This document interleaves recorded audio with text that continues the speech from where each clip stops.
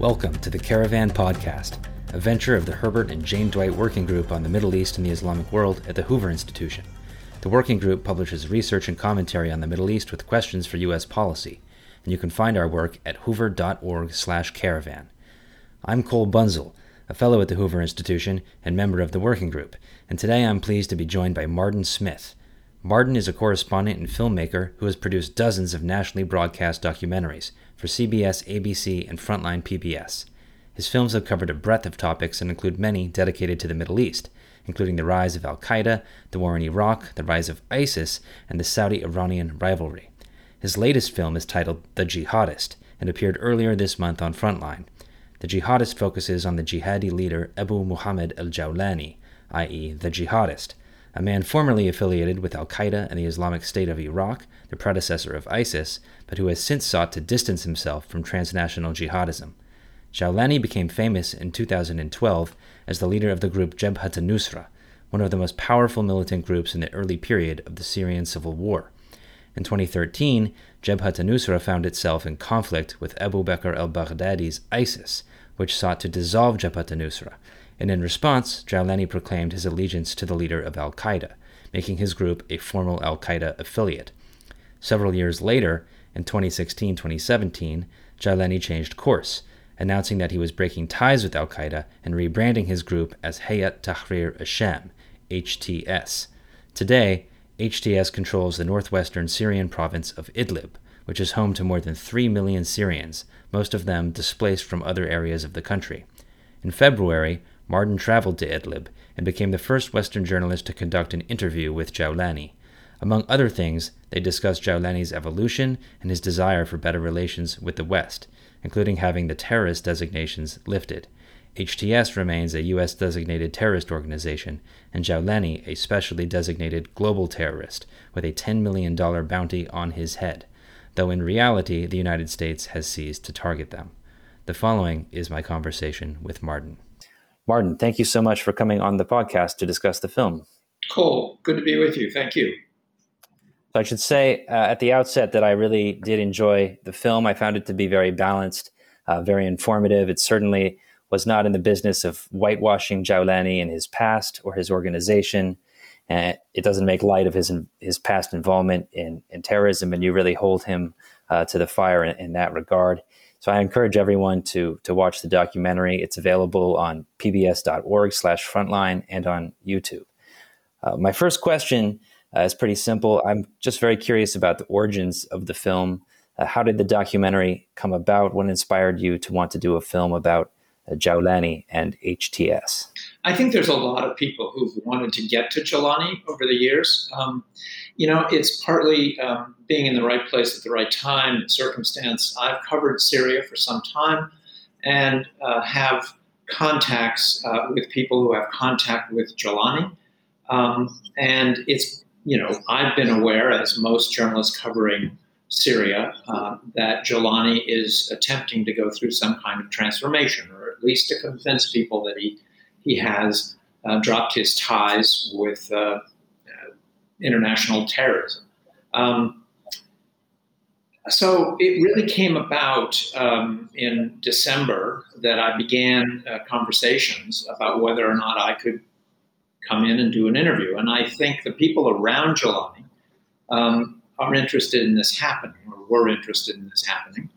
I don't know how they feel now. I haven't heard from them since the documentary aired, but I will. I have word out to get back to them. Yes, I am curious about the HTS reception to the film, but I am curious too. I mean, I think that they should be. They got some airtime, and a lot of people who have criticized me for doing this are of the belief that any airtime given to somebody like Jawlani is a bad idea. As a journalist, I see my job as talking to pretty much anybody and everybody that will give me an interview. So he was maybe not the most eager person to give the interview, but he decided to do it after about a month of a little more of negotiating back and forth. And so he decided, as he said, to sit down. I can't say for sure how much he wanted to do this or didn't want to do it. I did speak to him quite a bit before we did the interview, and he was oddly a bit ambivalent about what he had to say, and it was pretty interesting. But anyway, through intermediaries, I was able to make contact and get an agreement to sit down. The fact is that when I went over there it was late January, early February, he still hadn't agreed to give an interview. It still required being on the ground and talking a bit before he was willing to sit before the cameras. That's interesting, because in the documentary, you're pictured in the passenger seat of a car ostensibly belonging to Jawlani, and he's driving you around Idlib as if he's an everyday Joe. It seemed like he was trying to be very chummy. Yeah, well, he's been doing this for some time. He hasn't done it in the presence of a camera from the United States, but he's been trying to present that image. I will say that when we went down into the market, he very much wanted to go into downtown Idlib and walk around the market. I had suggested this. His guards advised him against it. He was extremely nervous. It's hard to know what to make of it. Look, if any leader in any country goes into public, they're going to have a lot of heavy protection.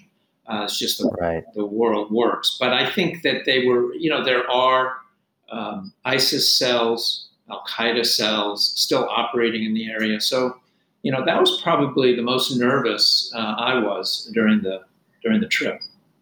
Fascinating. Could you tell us a little bit more what HTS-controlled Idlib is like in terms of the way it's policed and taxed or anything like that? As I said in the documentary, one has to be pretty sober about this. And so I saw what he wanted me to see, and I heard what he wanted me to hear. I say that in the open of the documentary. Right. It's one of these really hardscrabble places with so many buildings having been bombed by the regime or the Russians. Life is tenuous. There's been internal battles between him and his fellow jihadis. So there's just a lot of destruction everywhere you turn. On the other hand, there is something like ordinary life going on in markets and whatnot. As far as who's policing it, it's very hard. He has what he calls the Salvation Government. Now, this was formed by a group of Syrians to administer the territory. He sees himself as a military leader. He doesn't see himself as capable, at least he says, to or want to pick up the trash and run the schools and whatnot. And he claims that those people are running the courts and they're running local police forces. He's still the big man there, but he tries, to put distance between himself and the court system, the prison system. I don't know how to interpret that. Yeah, I now remember in his previous appearances and in previous photographs of him, he appears in military fatigues. So he does try to put off that image where he has in the past of being a military commander.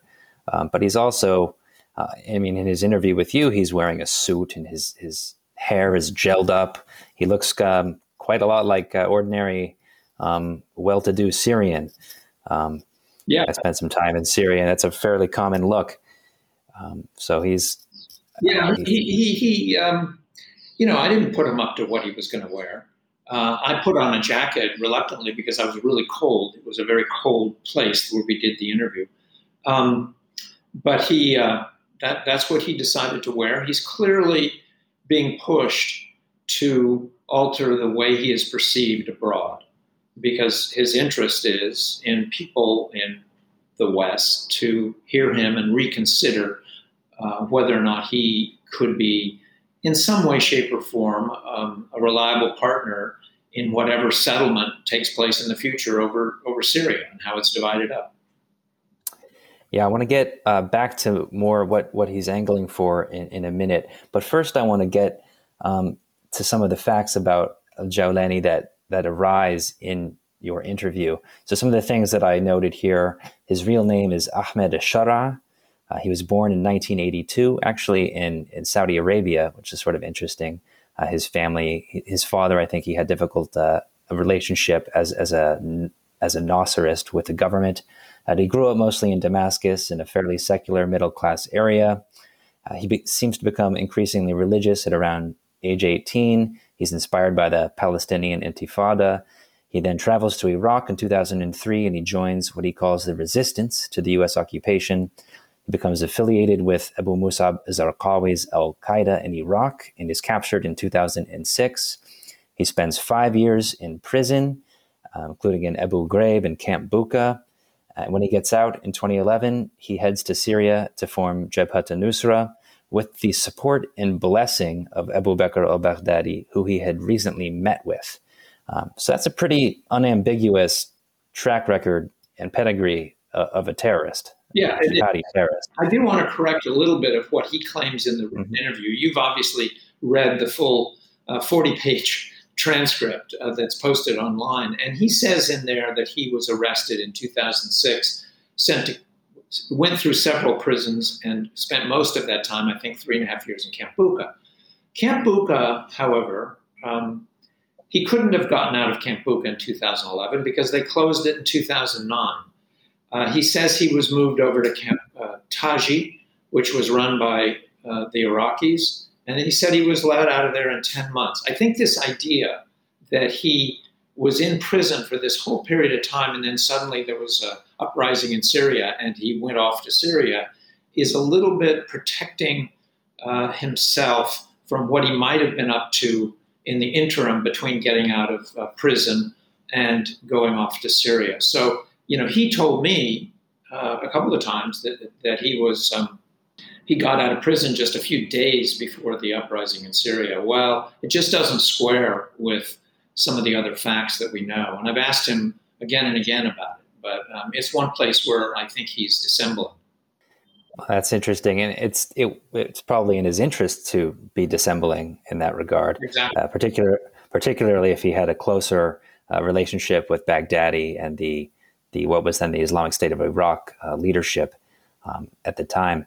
I'm curious, when he talks about his past, or when you brought up his past involvement in terrorism, not that it's necessarily all in the past, but the worst of it, you could probably say, is, how did you find his answers to be? Did they seem genuine to you? I noticed that he was downplaying, everything from his support from 9/11 to his support for Zarqawi. All of that seemed to be kind of not that big a deal to him. Yeah, well, if you want to sell yourself to the West, particularly to America that went through the 9/11 attacks and all the subsequent attacks in Europe, you do have to distance yourself from the killing of civilians.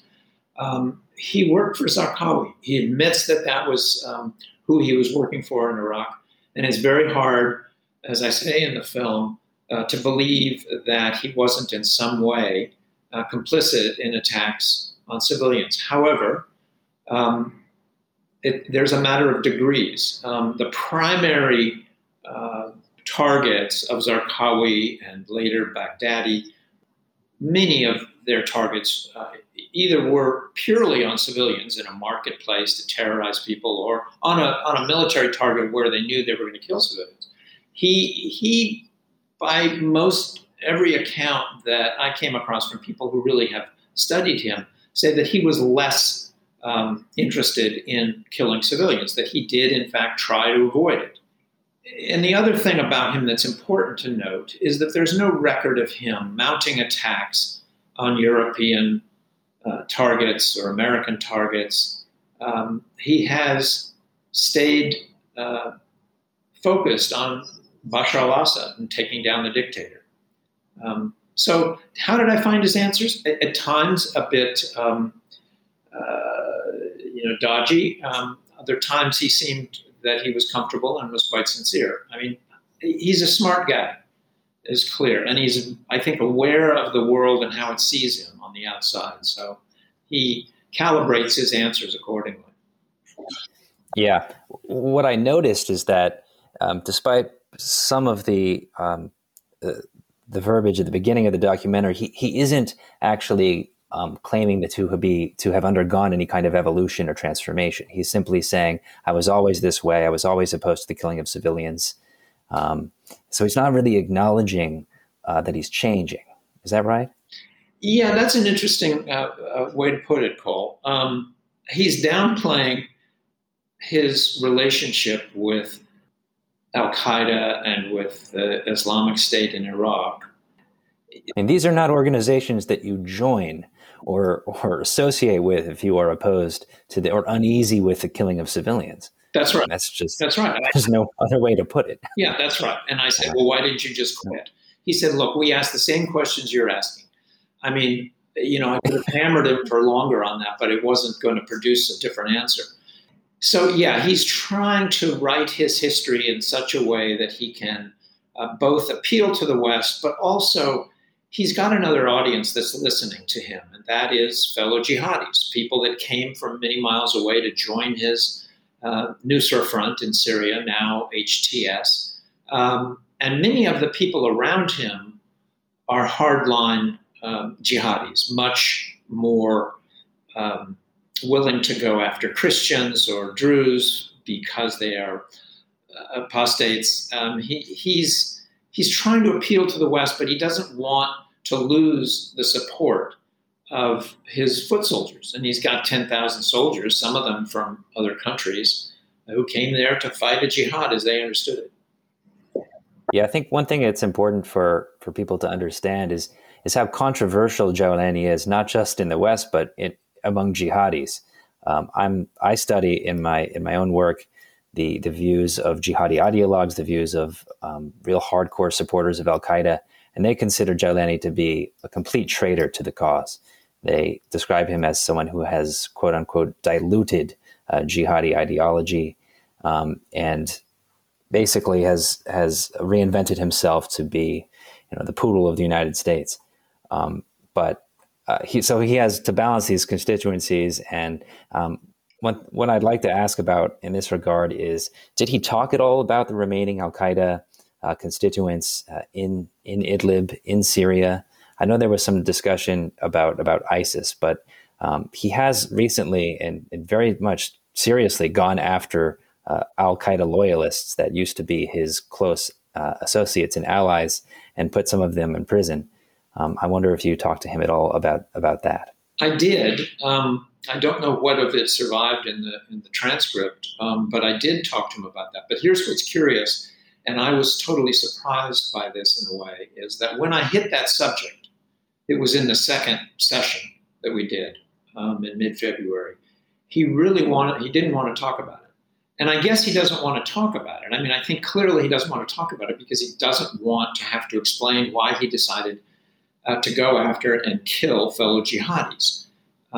He talks a lot about being loyal to the cause, but he therefore doesn't want to be seen as somebody who's going after the remaining al-Qaeda.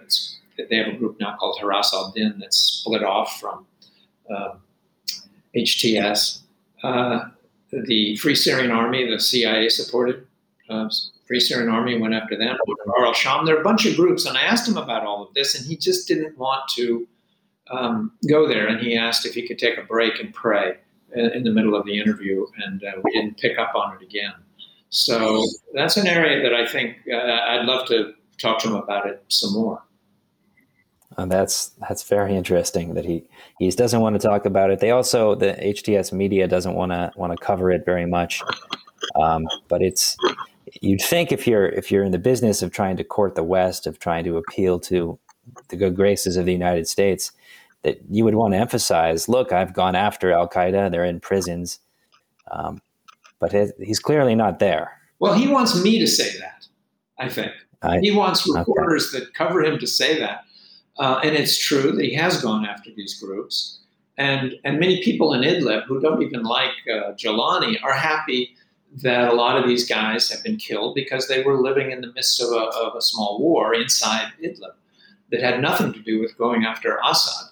It had to do with all this infighting between groups. And so they're happy that some of that violence has been quelled. But yeah, he he didn't. I thought it was odd. I thought he would go on at some length about fighting them, putting them in jail. He claims not to even have jails.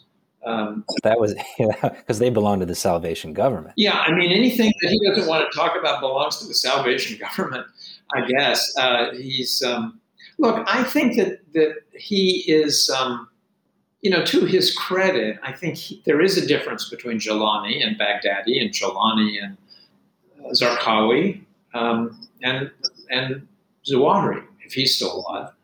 There is a difference, and he's trying to nail down that difference and be seen as a player in the future of Assyria. If it ever comes to, something like the Dayton Accords, where people sit down and hash out what the future of Syria is going to look like, he wants a piece of that pie. And do you think, there's an interesting moment in the document, I think it's at the very beginning of the interview, where you ask him, why now? Why are you sitting down with a Western journalist at this moment? And he says, you asked me to do the interview. And I said, sure. So did you think he was dissembling there? Yes, a little bit.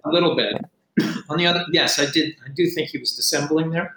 On the other hand, I think he was pushed to do the interview by aides around him. And I think the Turks who provide protection for him also, and I can't say this with 100% certainty, but it struck me that clearly this would not have happened if it wasn't for their support.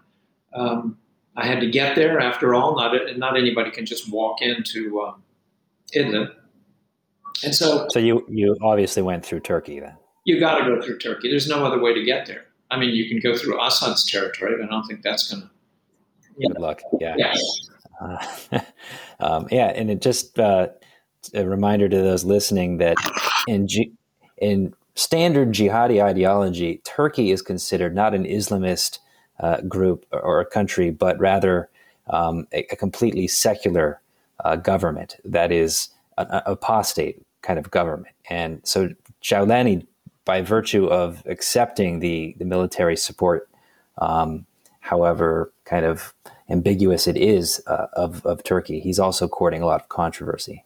Yeah, he is. I mean, there was an episode in 2012 or early in 13, I'm not sure what the date was, where Baghdadi asked him to go up to Istanbul and bomb and plant bombs at some Free Syrian Army meetings. And even then, Jawlani said, no, I'm not going to do that. Turkey is important to us, their support, and I'm not going to alienate them. And Baghdadi was, of course, furious that he was unwilling to go do that. I mean, Jawlani has maintained that he's never supported an attack by his group on an external actor. In other words, no external jihad. And, to his credit, there's not much that we can report about with certainty that he has engaged in that kind of activity. So there's a difference between him. And I think that's important to recognize, at the same time recognizing that he is a salesman, as every politician is that I've ever interviewed. They want something. Right. And he seems to be a quite adept politician, just by virtue of the fact that he's still alive and in control of quite a bit of territory. I think so. I think he's it's got to be a lonely job. I don't think that the guys that surround him are necessarily all the brightest lights. And he's sitting there holding this all together, being attacked still by ISIS and al-Qaida cells. And it takes a lot of chutzpah and maneuvering for him to remain in charge. I mean, if I woke up tomorrow and heard that he was killed, I would not be surprised. He has a lot of enemies. Yeah, he certainly does. Did you have any other impressions about Jawlani that you could share? That things that what he's like, just in the car, things like that. Yeah, no, I'll tell you. He was. I told him early on. I said, "Look, I want to do this interview, and I hope you agree to it. But I really don't want to get lectured about this, that, and the other thing. I've seen the interviews that bin Laden gave to Peter Arnett or others early on before 9/11, and there was a sort of formality to them, a kind of a lecturing quality Right. to those interviews that I found impenetrable and not interesting. And I said, I want to have a conversation with you. He seemed to understand that, which I was surprised by. I hoped he would understand it, and he did. And so I think I'd like to know what he reads and what his news sources are. I mean, now you can be a leader of a militant jihadi group and have access to the internet, and you can wake up and read all sorts of sources. He seems to be, he's read in on the West, and he seemed to have an understanding of how things worked. Some of the people around him said, look, we want you to do an interview and air the interview. I said, that's not going to happen. First of all, nobody knows who you are, who this guy is, and they're not going to sit there and listen to him for even 20 minutes. I have to provide context. I said to him, you have a very interesting history, and before we talk about the present, we have to look at your past, because people can understand you if we put you in the context of things that are familiar to them, like the war in Iraq, and ISIS, and Baghdadi, and all of that. And he seemed to understand that in a way that I think the people around him didn't. So one of the things he's clearly angling for is to have his these terrorist designations lifted against himself and his organization, HTS. You talked to some foreign policy professionals in the documentary. No one seems interested in helping Jawlani in that regard. There are some interesting things that I read, actually, though, in the full transcript of the interview that you did with James Jeffrey. He was the former ambassador to Turkey and Iraq, and under Trump, he was, I think, the special envoy for Syrian engagement. He had a lot of dealings with Jawlani's group, though not direct. And he did make very clear that this kind of designation is not an objective designation. It's political. That there's a two-stage process to designation. One that begins with you have to meet some objective criteria for the meaning of terrorism. That's done by the intelligence community, and then secondly, it has to be done by the State Department, which has to have some political interest in designating them as a terrorist group. And you could certainly make the case that the United States, that we have engaged with actors that commit terrorism. I think that that sponsor terrorism, the Iranian regime, you could argue, I think quite easily sponsors much more terrorism than Jawlani's group, but we're willing to engage them. The Afghan Taliban is another example. So what do you think makes, what did you learn from talking to people and from being there? What makes this issue so sticky for people? Why and touchy? Why are they not willing to go there when it comes to lifting? I think it's pretty simple. I mean, he's a former al-Qaida affiliate. He had correspondence with Zawahiri. He had a relationship and financial support from Baghdadi. He's just, his past is just too sticky. And so I think he knows that lifting that terrorist designation is probably not going to happen, but he wants to, in spite of that, establish a little bit more contact and appeal to the American people through putting out this documentary, and perhaps we'll see more now. So he wants people to give him another look, is the way I put it in the film. And, as Rania Abazaid, the reporter who's written perhaps the best book covering Idlib and him, and he said, well, whatever choice does he have? He can stick to al-Qaida, but it's not going to get him anywhere. And he wants to be a player. So, but nobody's going to, once you're a terrorist, it's very hard. You're kind of ratcheted in. I mean, I think the Houthis were terrorists for a while, for a few weeks, and then they lifted that, but nobody knows anything about that. If you go to they were just lobbing, they lob rockets at civilian areas in Saudi Arabia, but we removed them because of political interest in engaging the Iranians. That's right. So it's really, I guess the way I look at it is, what does HTS have to offer the United States? I asked him that the first time we sat down, and there was a long silence. He doesn't really have much that he can offer. He has al-Qaida members, leaders, but that doesn't seem like that's doable. Well, he says, look, we're on the same side. I kill ISIS, I kill al-Qaida, I'm trying to kill Assad. He says, we're sort of on the same side here. So why are you seeing me as a terrorist? And he brings up the Taliban. He says, Taliban has been an American enemy for 20 years or so. And now you're sitting down. He mentions the Irish Republican Army. He mentions the FARC in Colombia. And you mentioned Iran. I mean, he just wants another look, as they say. But, once you're in there as an al-Qaeda commander, it's hard for anybody to be willing to go to Capitol Hill or to anywhere in Washington and say, I think we should give this guy some flowers. Yeah, that's certainly true.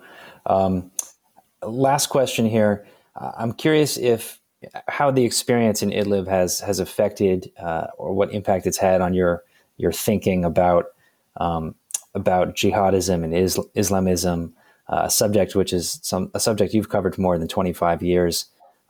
What did you learn about the movement and about HTS from being there? Well, I don't know. This is going to sound a little silly, perhaps, but I mean, people are people, and they do things for reasons. They're not, two-dimensional or one-dimensional figures of unmitigated evil. They see themselves as having causes. They've reasoned it and convinced themselves that they're standing on the right side of history.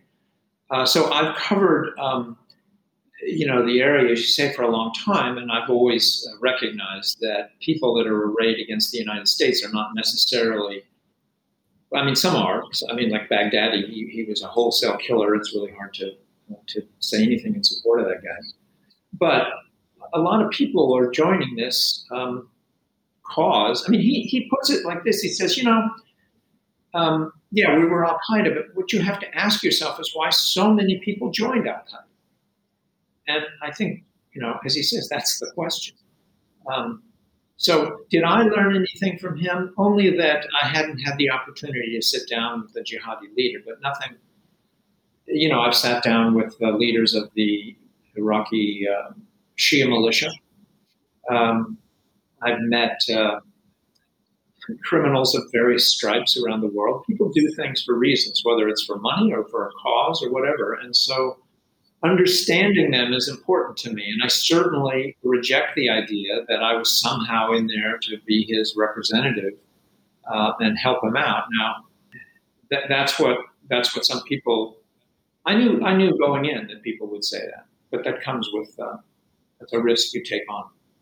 Well, it's interesting that, you've received criticism from maybe some political circles in the U.S. and the West, but Jawlani's also received a lot of criticism in jihadi circles for sitting down with an infidel kafir. Interestingly, those who support Jawlani or come to his defense in this regard like to cite what you said before, that Osama bin Laden used to give interviews. There's a whole interesting series of debates that went back and forth online about this, but we can talk about that some other time. Martin Smith, thank you very much for coming on the Caravan podcast. Martin is on Twitter at MartinSmithDocs. And once again, you can find his latest documentary for PBS Frontline, The Jihadist, on pbs.org/frontline and on YouTube. My colleague Russell Berman will be back in about 2 weeks for the next episode of the Caravan podcast. Cool. Thank you very much for having me. This podcast has been a production of the Hoover Institution, where we advance ideas that define a free society. For more information about our work and to hear more of our podcasts or see our video content, please visit hoover.org.